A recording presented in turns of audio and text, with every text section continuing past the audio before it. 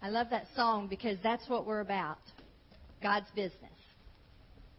And it's God's will. We know that we can pray in His will when we pray for people to be saved. We pray for men and women to be saved here in Harrisburg. We pray for men and women to be saved in West Africa. And now we are blessed to have a team going to Haiti.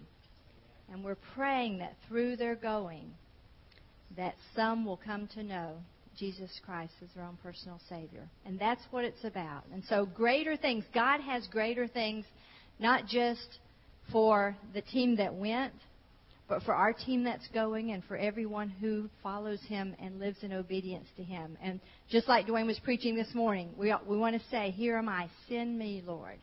And I want to go. I want to be a part. I want to be about your business, whether it's here or whether it's there or wherever God sends us. So we are so excited to have the Haiti team that went in July. They, I think, had to sweat a little bit more maybe than our team's going to have to do. I'm not for sure about that. We'll hear when we come back. But this was a medical team. And these guys are from First Baptist Church of Metropolis. And you know that we've had a partnership with them in West Africa. So we've worked with Randy and Connie, but we haven't worked with these other guys. And it was a medical team. So they had nurses and all that sort of thing with them. And our guys will be going and doing construction. It's still the same country. It's still the same people. And it's still the same lostness. So you guys come and share how you saw God work this summer.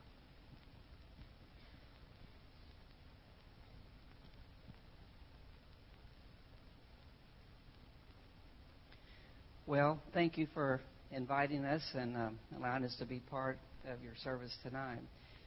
More than that, thank you for the partnership that we have with you guys. I'm increasingly a more and more believer that there's very little that happens because of coincidence in a Christian's life. And for some reason, 3 years ago, I got this email, and from there we went into a relationship between our two churches and a real love affair between Dwayne, Judy, and some of the members here that I've gotten to know. So we thank you for that.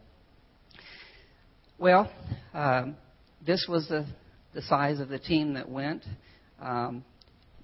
The email came to me that there was a need, and I, one Sunday morning, said at the end of the service, Brother Joe, would you have anybody that knows something medical to come to one of the classrooms at our church, not knowing where that was going to go, and walked in that classroom, and there were several people there.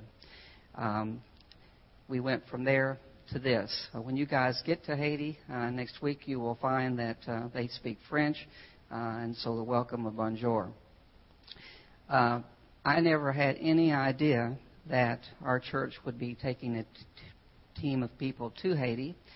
We were trying to do work in Niger with your church, and our emphasis was primarily there. Little did I know that when this occurred on January the 12th, that there would be such a need in Haiti for the work that's been going on there. It was a 7-magnitude earthquake. It was very close to the capital, and it was a big problem for that country. They're very poor to start with, and this didn't help at all. Some of the pictures that you'll see that we'll be showing, that your team will be witnessing, will show you very quickly that these people live in structures that not like ours, and they does not tolerate earthquakes very well. So when the buildings came caving in, you can see the numbers of the people that died, were injured, and became homeless. Just imagine for a minute something like that happening in the United States of this magnitude. Next slide. So again, back and forth emails that allowed me to get to meet a lot of people by name, and I've listed some of them there. But what I'm trying to show you again is it's not by coincidence that things can be worked out for God's work. Things just kind of kept happening. The people stepped up and said, the door's open, I'm willing to go. And people on the other end of our relationships to Southern Baptists and Illinois Baptists kept opening doors, and things just happened. Next slide.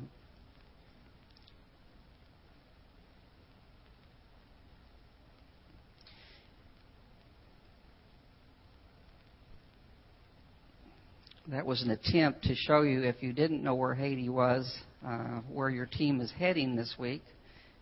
if we can get it back. It's a... We may not be able to get that, but it's in the Caribbean. It's a country about the size of Maryland, and it borders. There it is. There it borders. The location, as you can see, is below Florida, and it shares a border with the Dominican Republic. The difference in those two countries is night and day. Dominican Republic is actually not that poor, and Haiti, on the other hand, is one of the poorest countries in the Western Hemisphere. The city where your team is going, the same place we went, is the capital, Port-au-Prince. There's approximately 9 million people in the country, and about 2.5 million of those live in the capital.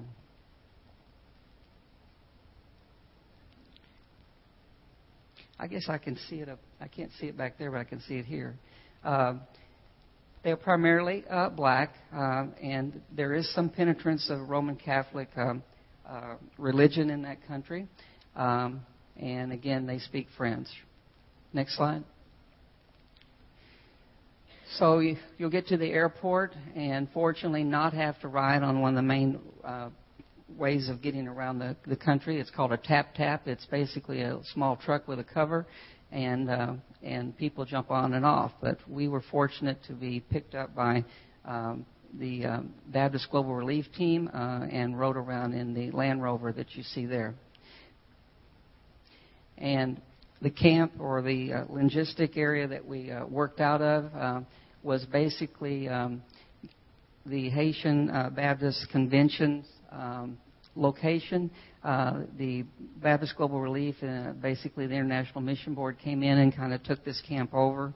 The World Hunger offering that I heard you talking about, the funds for some of that actually went to purchase these tents and to purchase the Land Rover and to set this compound up, where literally tens, if not hundreds, of volunteers from the United States Baptist churches have made their way through that since the earthquake to do God's work. Next slide. So it's not the Hilton. The shower curtains are tarps, and the food is served, and a lot of the food work is done out under Coleman covers. Next slide. Two wonderful people, Sam and Dolores York. They have ministered to the Haitian people for, I suppose, most of their adult life. They are career IMB missionaries. They were actually not in the country of Haiti at the time of the earthquake, but were working with the Haitians who live in the Dominican Republic. Sam is primarily the team leader for the construction team, so you guys, he'll say, get your breakfast over with and get in the truck. Whereas Dolores is an RN, and she was the one that gave us our marching orders when we were there. Next slide. But the International Mission Board brought in other helpers. Dawn is the one with the slide with me in it. She has a heart for a deaf ministry, and she actually was instrumental in us spending 2 days working with a deaf camp. She, like Sam and Dolores, has worked with the Haitians for several years. Others were brought in from other parts of the world. Candy, there to my right, your right, is actually working in South America and was brought in to help with the teams that would be coming through. Next slide. David, to my left, your left, was in the Caribbean, San Lucas Island, and was brought in. And Parker was working with Don in South America and brought in. The purpose of these guys was primarily to allow the volunteers to get around and help take care of us while we were trying to do the work. Next slide. So we have a book at our church that I share with a lot of the teams we try to put together that are medical. I was fortunate to actually meet the guy that wrote the book, Preach and Heal. So we decided, since we were going to do medical work, that we were going to name our trip the Preach and Heal. But when we got there, we decided we needed to add the word and sweat. Next slide. So we had basically 5 days to do our work. 3 of those days were spent on what we named the Hill. Some people called it the Lighthouse. It was up above Port-au-Prince in an area where there is a small church established, and that's where we worked out of that home that was converted into an area where we could actually have patients enter the front door and go out the back door. And it worked out just splendidly. You could see on the left that there was another team from West Virginia that was actually there doing some things. They stayed on the hill and actually helped us somewhat with the work that we were able to get done. To your right, you can see that it was an enclosed compound with a gate, and see all the people standing there waiting to just get through the gate. It's amazing when you go to a third world country to do medical care, and you find that they have so little, how they just come out of the woodwork looking for whatever they can get to help them with their problems. Next slide. 2 of the 3 days were then spent at the deaf camp, and the Haitian government had collected everyone that was deaf and brought them to this area. And it was actually a fenced-in, enclosed area for the protection of the deaf people. A large number of people, I would guess 400, I never heard the exact number, who were living in those tents. I want you to notice there's no trees. That's gravel that they're living on, and it is very hot there. Next slide. So we had several on our team that couldn't be here tonight, and I'm going to try to quickly paraphrase what I've heard them say when they've been able to share with people. This was Kathy Glass. Kathy is a lab technician who works at in Metropolis has worked in hospitals before, and she was a very good team person. Wonderful thing is that most of the people that went had never been before and came back feeling like they'll never be the same type of person. Next slide. Kathy wanted to always express to people that when she was there, she was just taken back by the dedication and the love of the missionaries. We have over 5,000 working through the International Mission Board. I keep getting to meet more and more of them, and I'm too like Kathy. I'm just totally blown away by what these people, how committed they are to God's work. We were able to go and spend a week and come home. These people don't come home. The change in diet that we have to experience, the living standards that we put up with for 7 days is what they live. And it's really a blessing to see these people out there doing God's work. Next slide. Imagine working in a third world country. Sam and Dolores came across this young lady to my left 2 or 3 times when she was malnourished, around age 2. Her mother couldn't take care of her. And I'll compress the story by saying that eventually she was adopted by Sam and Dolores. So not only are they out there spreading the gospel, but they're also adopting orphans, basically, and taking care of them. Kathy would always express that she was impressed how many hats that Dolores could wear. 1 being mother, 2 being a preacher, 3 dealing with all the volunteers, and on and on. Next slide. Here she was being a mentor. The young lady to the right is actually, I don't believe, career missionary yet, but Dolores was, you could tell, was working with this young lady. I don't know the details. I can't learn all the details while we're there, but I do know that Dolores was mentoring this young lady into becoming a missionary. Next slide. And again, she's an RN. She basically looked at me and said, "Doc, you're going to learn how to practice medicine differently," with a big smile on her face. But I don't know the number of times I looked over at her and said, "What do you do when you don't have?" And she said, "Here's what you do." So she obviously has learned her way around third world countries when it comes to doing medical care. Next slide. Okay, another neat lady that couldn't be here tonight is Donna.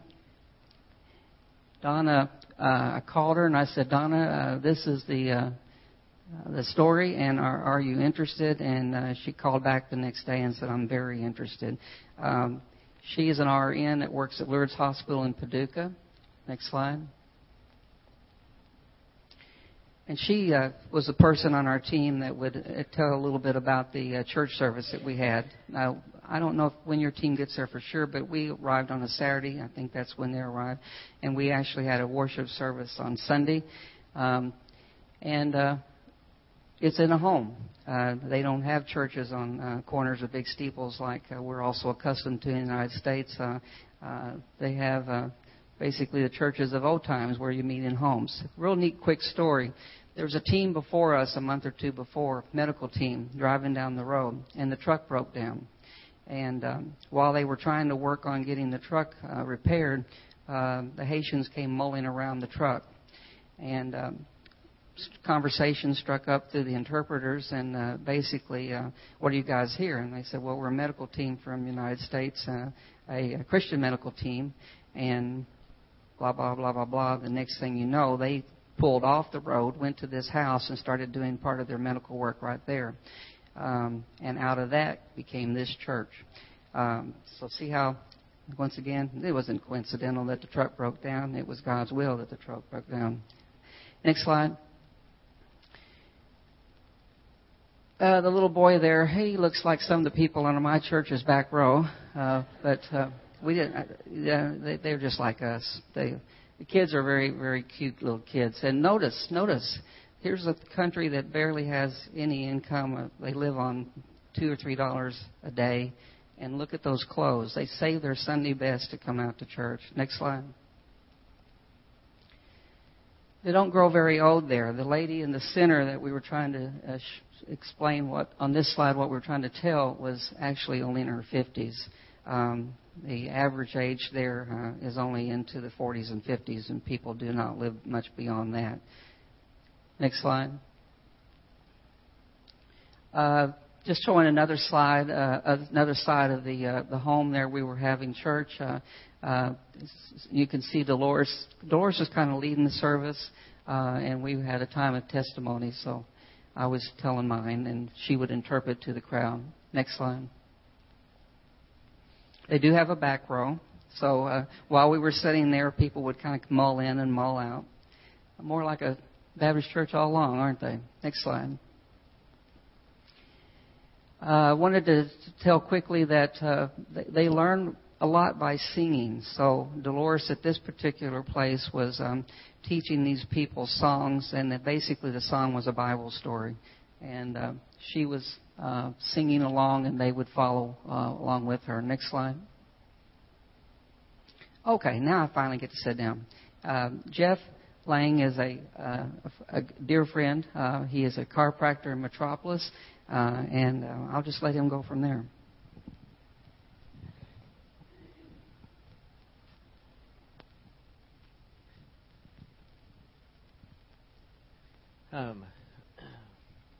You know what?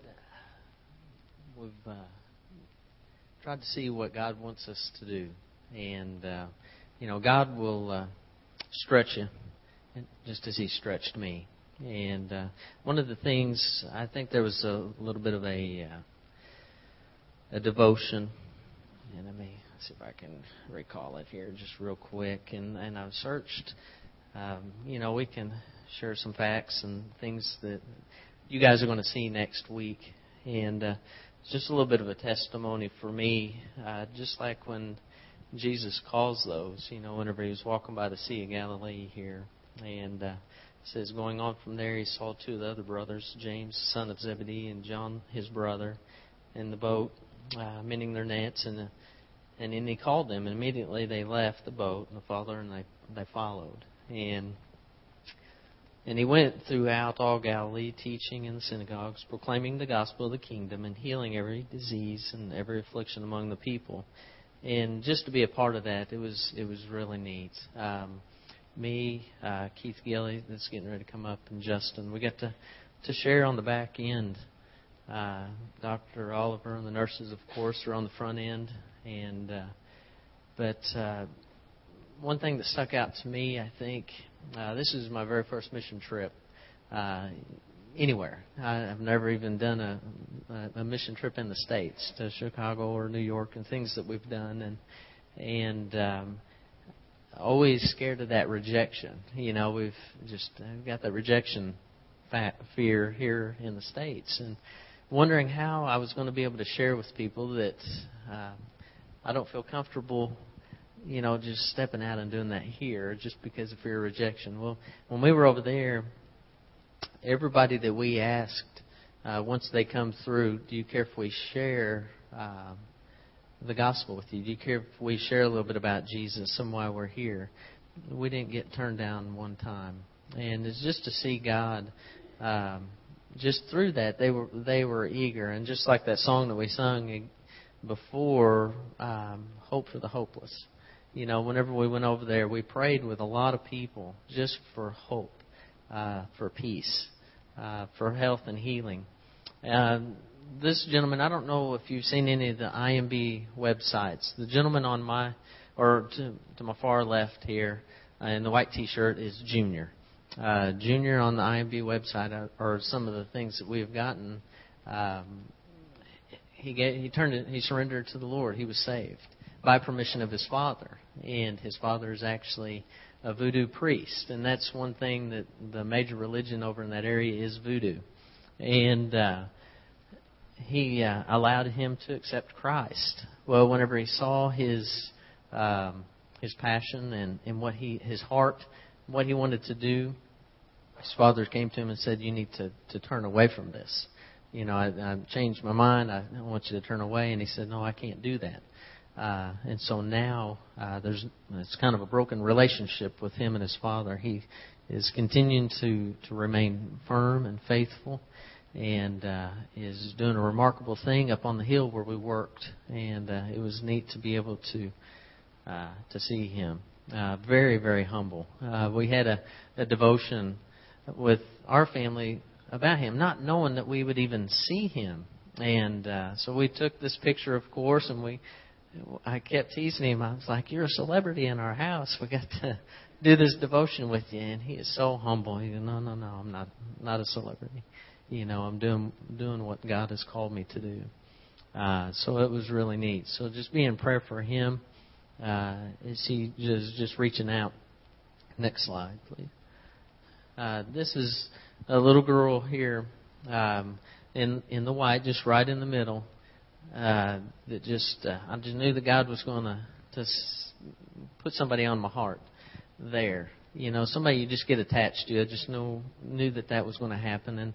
And this little girl was it. The first day she came through with one of her friends, and Dr. Oliver examined her, and she had something lodged in her ear, a foreign body. And another way to see God at work as well.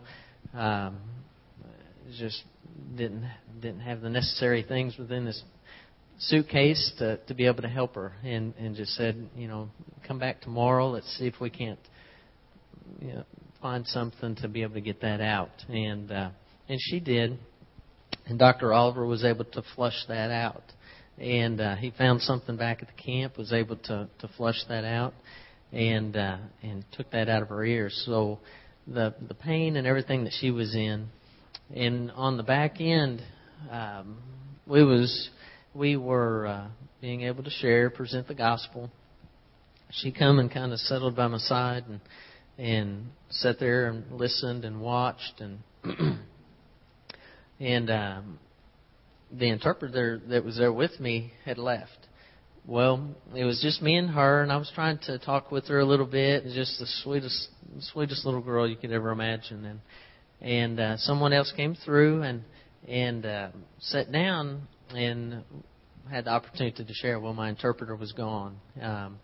I thought, well, I hunted around a little bit. Nobody came, or couldn't see him. He was gone. So I was like, well, I'm going to try the best that I can to use the EvangeCube and just try to share the gospel with her the best that I can. And she started interpreting based upon what she had just learned, and it was just amazing to see her hunger and just to see her do that. So she shared the gospel with the lady that she had just heard, and was just sharing the message of Jesus, and it was just amazing to be able to see that. Next slide. This is at the DEF camp.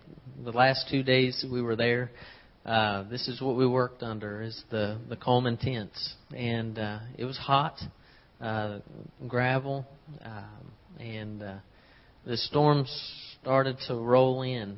And it was, to me, a rough storm. Once I saw that getting closer, I know Dr. Oliver will comment on it a little bit, on his feelings of it too. He was concerned, and I thought, well, are we going to pack up? Are we going to leave? And I thought, well, as long as everybody else is with it, I'm just going to keep on going with it as well. It got closer. It started raining, and again, me of little faith, I thought, how am I going to share with the people? And God just said, calm down, just share with your interpreter, and let her do the rest. And she signed to the people. And through this, next slide, please. The girl in the far left in the white was saved through that storm. And I presented the gospel and went to check on different things that were happening, the water and everything else that was going on within the tent. And the interpreter came to me and said, this girl wants to be saved. And so I was ready to pack it up, but God had other things in store, and just how He was able to stretch my capacity to think. He had so many things bigger for us to see, and I know that anybody that steps out to do something like that, just like you'll see, God's going to do some mighty powerful things. I just know that He is. Next slide. But I do pray just for the whole team, and just like with me, we were able to see God at work. God uses all things to His glory, and we just got to stand upon that. I just want to say thank you for having us up here, and I hope that it was a blessing to you. Thank you.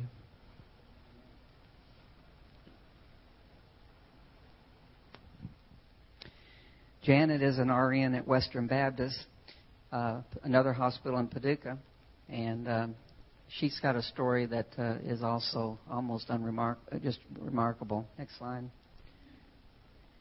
When she was letting some of the people at Western Baptist know she was going on the trip, one of the ladies that she was talking with said, I've been watching this TV, and there's an orphanage over there, and I want you to find that person or that orphanage. And because I want to know more about it, or I want to donate. I don't remember the details. And Janet was kind enough to say, okay, I'll do my best I can. Remember, I said 2.5 million people in the middle of an earthquake city.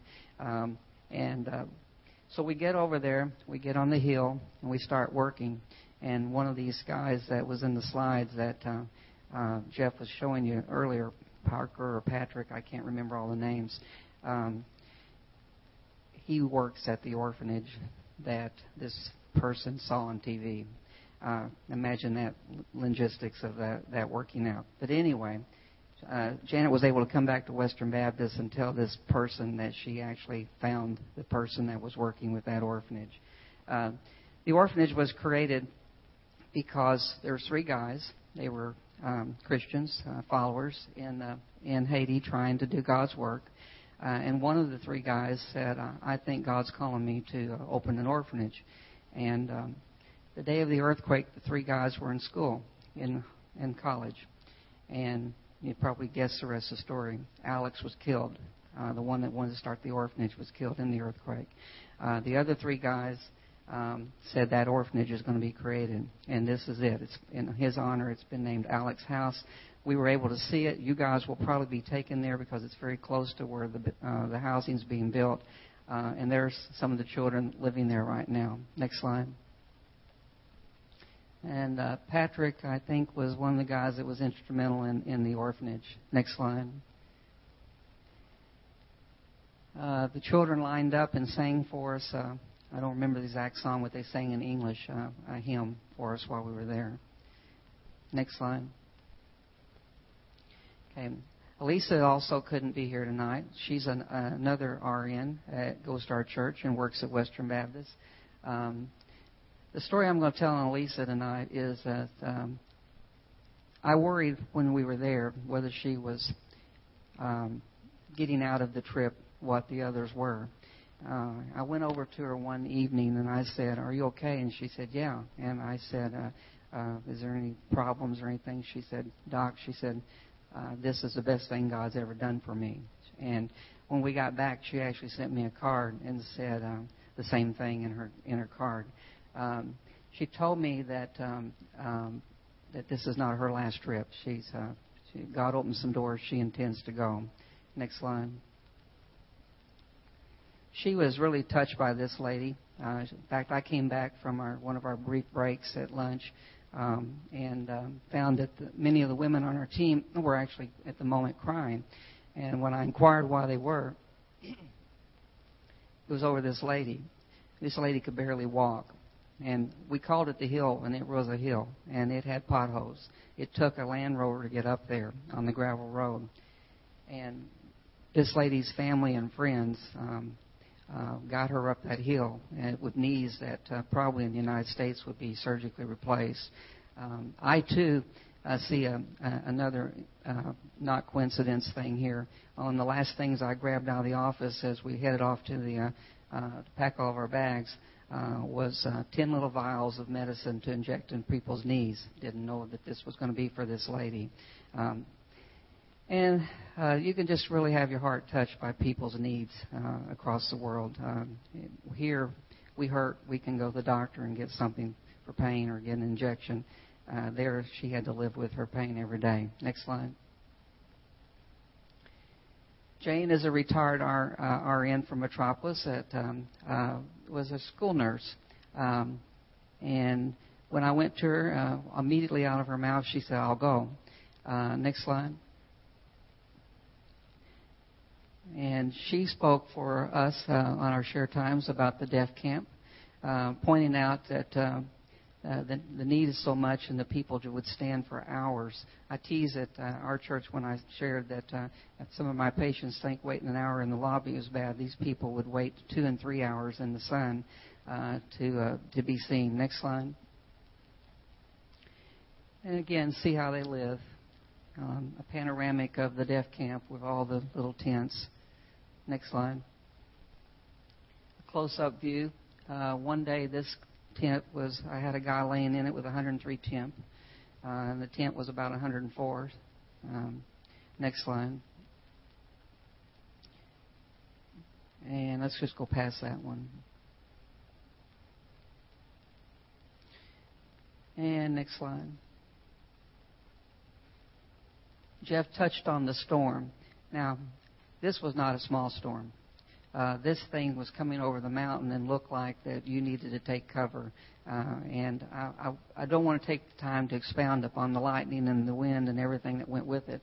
I did look at Dolores and say, "What do we do?" And she said, "We're here to work, aren't we?" So we just kept going. Next slide. But see, I'm kind of jealous of the guys. We haven't touched much on it, but I said to Dolores on our emails and our phone conversations before we went, I said, we want to evangelize on this trip. We're docs and nurses, and we're bringing medicines, and we want to treat the physical need, but there's a spiritual need, and we want to be involved in that. And she said, "That's just absolutely wonderful." Now, still yet, I didn't know how it was going to work out. But you heard us say that the patients entered the front door and had to exit the back door. The back door was where our 3 guys were waiting to tell the story of Christ.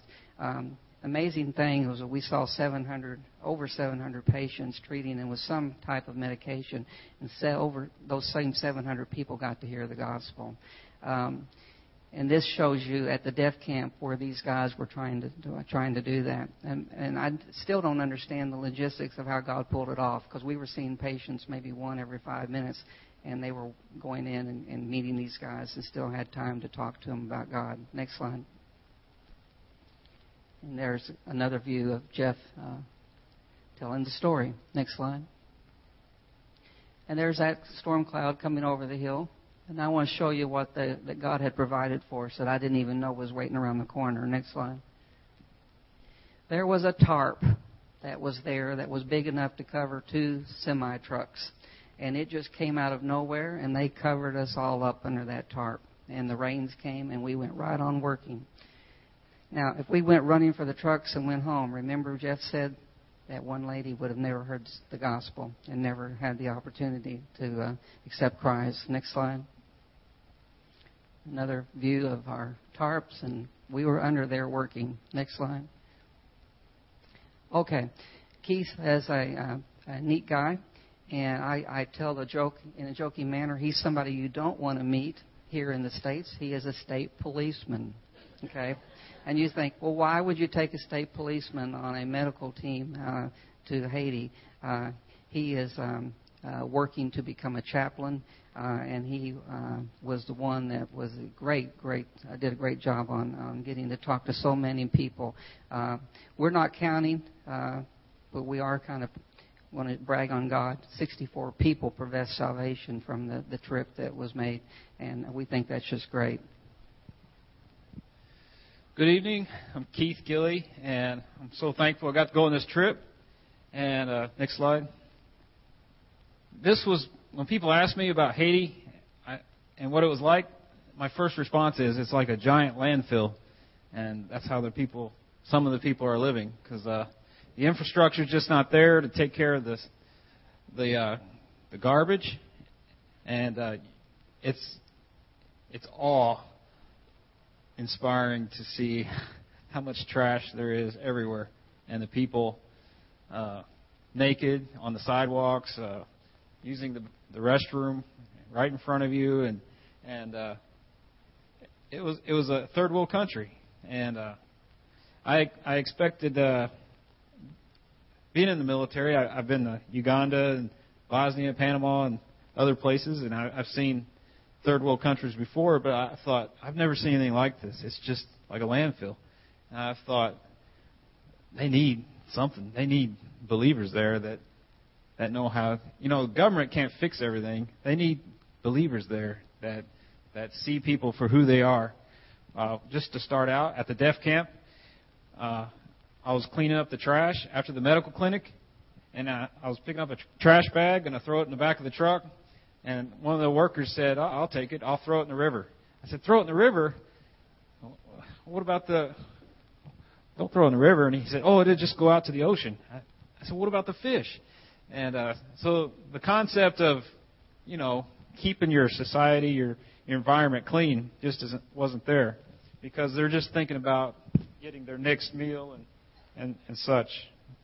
Basically, I want to share, next slide.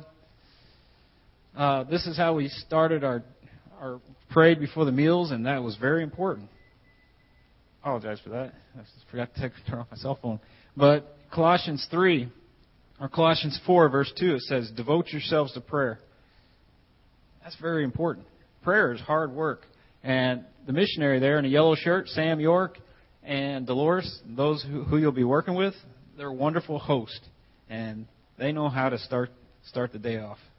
Devoting yourselves to prayer. That's what you need.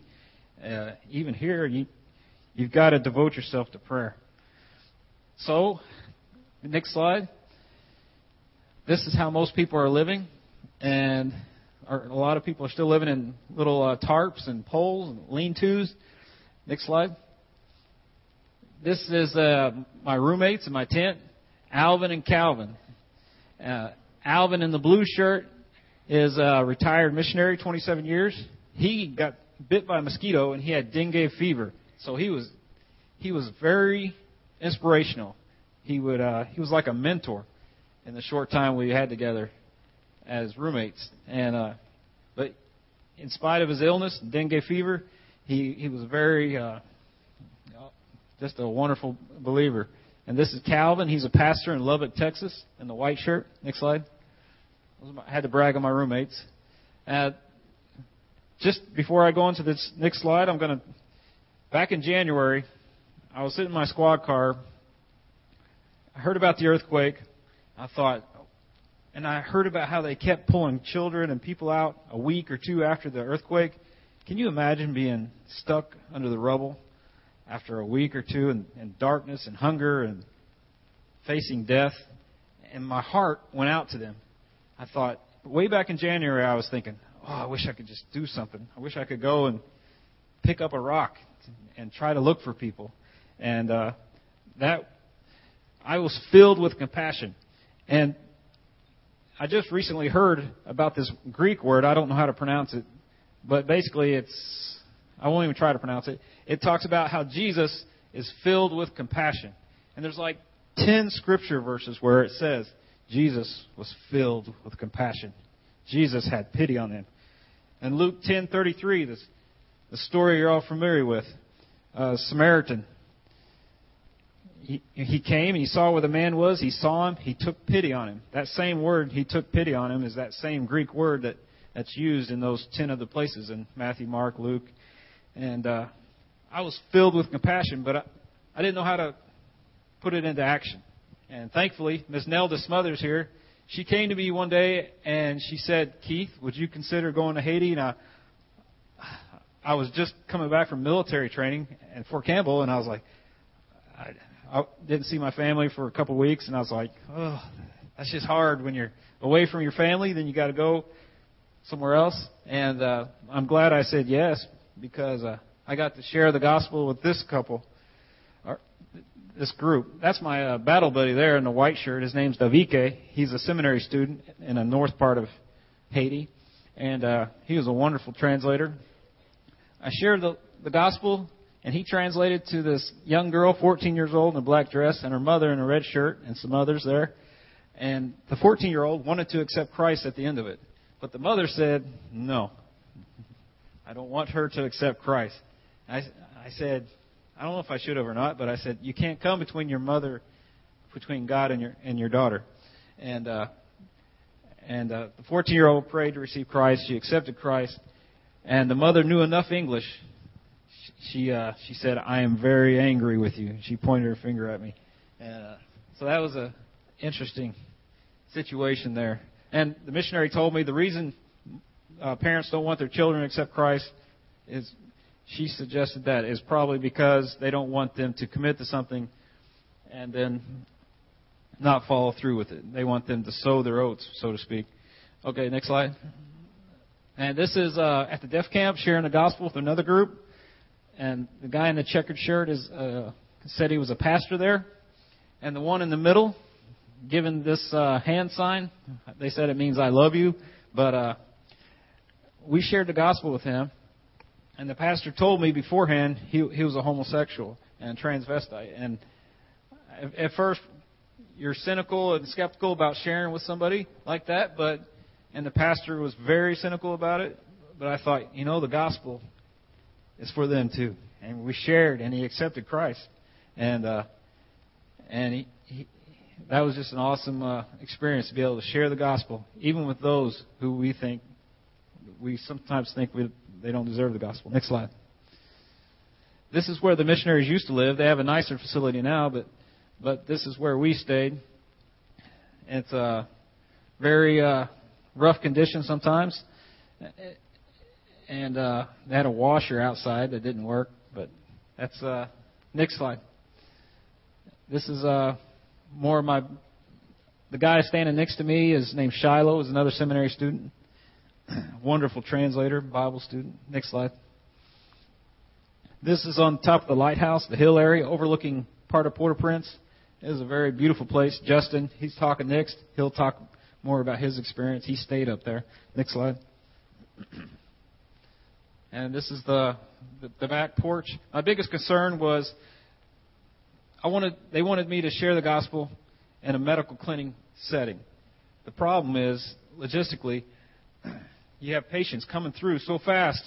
How are you going to adequately share the gospel? The first few times I did, I left out the resurrection. That's how bad it was. Yeah, how can you?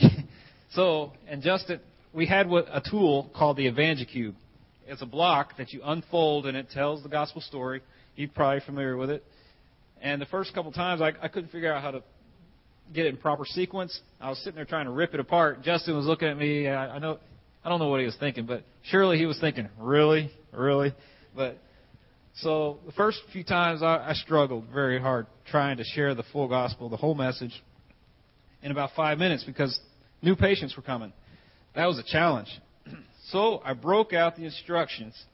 Guys, you know how you're lost sometimes? You just ask for direction. Or I broke out the instructions, and I got the gospel in. After about the 40th time, I had it memorized. And it was for some people, we were able to persuade them. Once you're familiar with your method, you're able to persuade them with the scriptures that you know in your heart, that you memorized. Next slide. And more opportunity to share the gospel there. Next slide. And the verse that came to my mind was Proverbs 27:7. The full soul loathed honeycomb, but to the hungry soul every bitter thing is sweet. I was thinking about that, the positive response we had to the gospel. They were hungry for that. Whereas in America, it seems a little bit harder to share the gospel and people accept it. Next slide. I just want to share two more things about. One was a young man I shared the gospel to. It was a beautiful thing. I shared the gospel with him, and he accepted Christ. And he was sitting on the edge of his seat, and he asked this question: where can I learn more? And I gave him my New Testament Bible, similar to this one. And the other incident was sharing the gospel with the wife of a witch doctor, and she did not accept Christ. She doubled over in pain, and she said, "I'm not ready." So that was there were many that did accept Christ, but there were also many that said, "I'm not ready." So thank you. That's a good sign you're done when you can't talk anymore. Justin is the youngest member of the team that went, and he came to me and said, "Doc, I think I feel God leading me to go to Haiti." And he's quite instrumental in our church with our youth group, and actually studying to be a church planner, and in some manner preaches as he's working his way through that. But anyway, at first I thought, he doesn't know his way around the stethoscope. Where is this going? But once again, I mean, there's so many parts what we're trying to express to you guys of how God just stepped in and took care of things. I look back now and know that Justin was supposed to be on this trip. I may not be able to use a stethoscope, but I can put glasses up to people's eyes and say, "Kanuli, can you read?"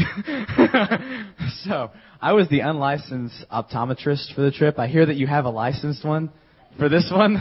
I mean, I could get arrested for that here in the States, but there they didn't care.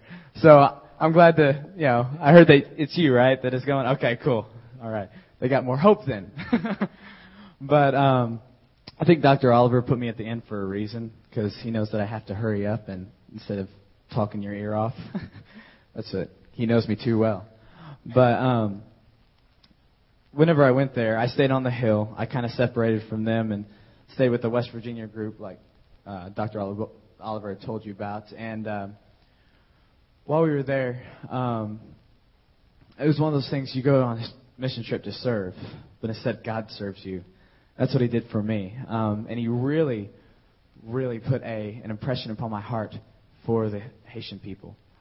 So much so that I'm hopefully going back here in my Christmas break as I go in between school. I would love to go with you all. That would be awesome too, but that probably will not be able to happen. But there's a need there. There's definitely a need there. There are a lot of people there that say that they're Christian. Part of the reason why, because they don't want to hear it again. There's a lot of people there that mix Christianity with voodooism. And there's also false gospel there. There's those presences. And so Port-au-Prince is, a lot of people there know who Jesus is. A lot of people there have heard the gospel before. But the majority of Haiti hasn't. There are villages still out there that really have not heard the gospel at all, that are completely absorbed with this, what you've heard called voodooism. As my dad was talking about, that man named Junior, he's very instrumental of wanting to reach all of Haiti He's in seminary right now, but when he gets out, I know that God will use him. He's the one who was used to plant the church on the hill. I hope you guys will be visiting it, the people that are going. It's a wonderful experience being up there, even though you can't understand a word that they're saying, just to be able to be around other people worshiping God. Because we're going to come together one day, and all nations, all the tongues are going to come together and sing praises to God. And that was the closest I've come to seeing that here on this earth. It's a wonderful experience. And also, I'd like to tell you, pray. I know that we haven't talked about that much here yet. We've told about our experiences, but Haiti needs prayer. The missionaries need prayer. I know some people there, some of my friends that I became very close to. One you saw earlier next to Keith, his name was, actually you said his name is Shiloh. Shiloh. Actually, it's spelled Charlotte.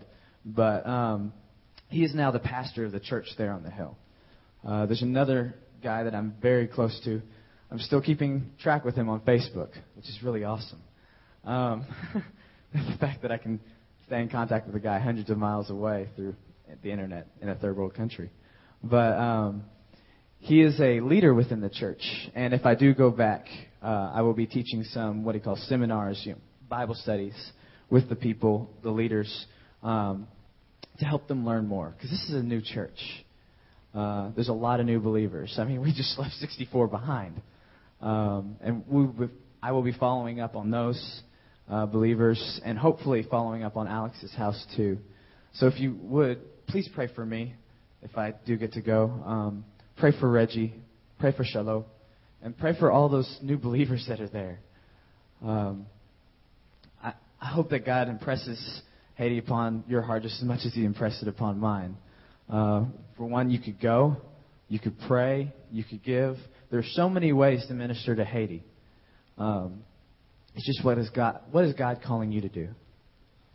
You could go, just like you have people going in your church right now.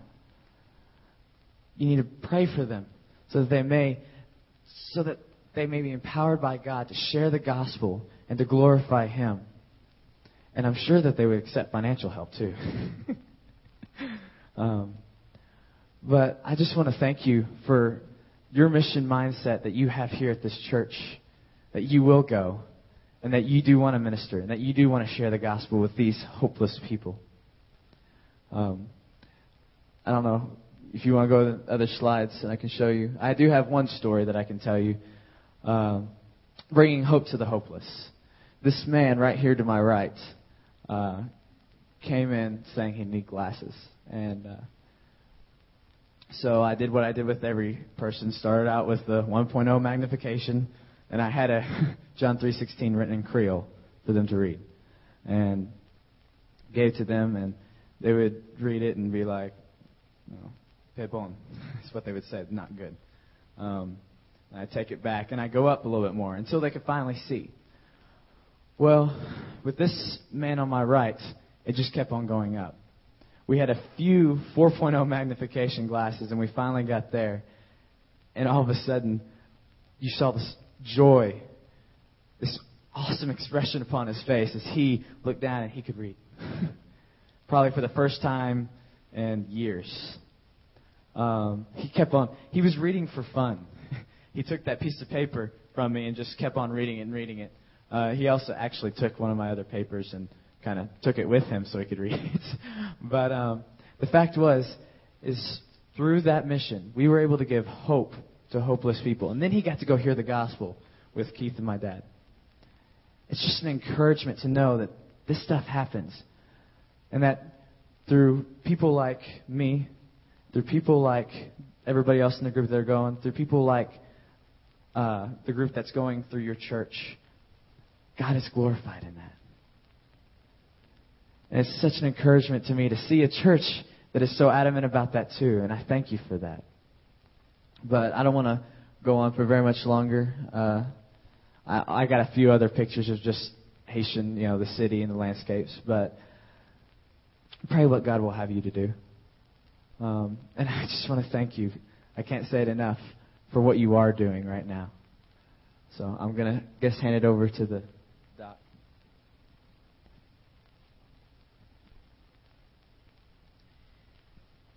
So you can see it's a real struggle to take a week of everybody's stories and try to encapsulate it. But the stories could be more. And God's involvement was just amazing. I'd get up in the morning and I'd say, God, we're so far out of our comfort zone right now, I don't know what to do. And then you get to the end of the day and you think, wasn't that the right way to say it? I didn't know what to do. Just let Him take over. We'd show up and start giving people Tylenol and vitamins, and I wondered how in the world that was going to honor God. And then Keith would come around the corner at the end of the day and say, 20 more people saved. So the amazing thing looking back is when the door opens, you just have to say, I'll walk through it. And many here will never be able to get on the plane and go. That's the same way at our church. But when you give the World Hunger Offering, when you give the Lottie Moon, you're just enforcing the volunteers. You're just giving ammunition to those 5,000 plus missionaries all across the globe. Because these stories that we're trying to tell you about the Haitians, it just goes on and on across the globe of the millions and millions of people that have never had the opportunity to hear the gospel. Next slide. So what's next is the Doorsville team. Leaving this week. Next slide. And though you may not be taking stethoscopes, I guess you've got your hammers and your nails and other things packed. This is the final work for some of the volunteers that have gone before you. These are actually quite livable and quite nice compared to what other people in Haiti are living in. And your team should come back and say that they've built or been part of building one or two of these. Next slide. Our pastor is a great guy, and he holds this Acts 1:8 up before the congregation quite frequently. This morning's sermon was more on Metropolis, and we can't ignore the work that needs to go on there, to the exception of the work across the world. We have to be the witness that God called us to be across the globe. Next slide. So I remind you that I never forget these people. I know that there are issues about our abilities to go back and forth to Niger, but we still consider ourselves a partnering church with you guys. And you will recall Sharon and Warren. Next slide. And the new team called M&M, Mark and Meredith, and their little child Douglas, that are struggling in the country of Niger to figure out how to spread the gospel to the thousands of Muslims there that need to hear the word. We're looking forward to them potentially being at our church in July of 2011, and looking forward to inviting each and every one of you to some part of that 2 or 3 day conference that Sharon and Warren want to put on at our in Metropolis. Next slide. Oh, so lastly, as you exit, if you want to see some of the souvenirs and guys that are going, we'll tell you what you can get those for, so you can plan your money. We'll be standing over there to answer any particular questions that we didn't cover tonight. But God bless you guys getting ready to leave. We have no idea exactly what's ahead of you because we didn't know what was ahead of us. But we hope you come back touched by God and our blessing to the people that you're going to serve. Thank you so much, Randy and team, for sharing with us tonight, and how very appropriate. Judy arranged so these guys would be here right before you guys went, and that's going to be very helpful. In fact, we're going to have a little meeting downstairs in the fellowship hall, in the lower fellowship hall, in just a few moments when this is over here. And so it gives you a better idea of Doorsville now on how to pray for our team and what they're going to be doing there. So I'm going to ask if you just bow your head right there. And Nita, would you go on the piano and play something really soft just for a moment, please? Kind of an invitation time, kind of just a contemplative time, just a thinking time, a good way to end a day, hearing what God is doing in Haiti and what God is doing in other places. Again, I keep looking forward. I'm going to preach the message before we get there, but we end our journey series with Isaiah saying, here am I, Lord, send me. I'll do what you want me to do. And I don't know if God spoke to some folks' hearts tonight about Haiti or West Africa or your neighbor next door. But it's so important to remain willing.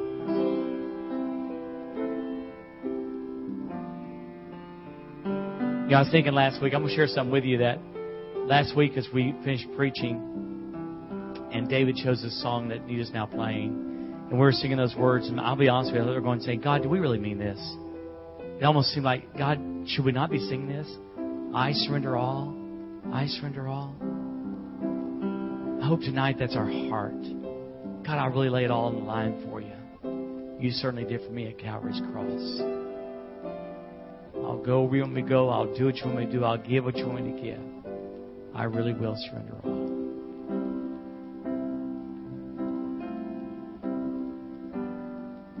Father, thank you for this good ending to this day. Thank you for Randy and the team coming and share with us. And Father, it really helps me understand better how to pray for our team as they leave this coming week. Thank you, Father, for the opportunity that they had to share. And I know there's going to be opportunities, Father, as they build houses to share. And Father, I pray that 9 people will go, but the same 9 people won't come back. I pray each one of them will be changed forever in their lives. I just pray, Father, that they'll be impacted in such a way that they'll see you and they'll see others in our ministry at Doorsville in a wholly different way. And that's going to happen, God. I know it's going to happen. Lord, we pray as we go out this week that wherever we go and however you lead our paths, that we'll be faithful and we'll follow you. Again, thank you for blessing us. So be with the team that has to travel back to Metropolis tonight. We ask God for traveling mercy for them, to watch over them. And we love you, Jesus, and we pray this in your name. And all God's people said, amen. Thank you so much. You are dismissed, and the display table's over this way.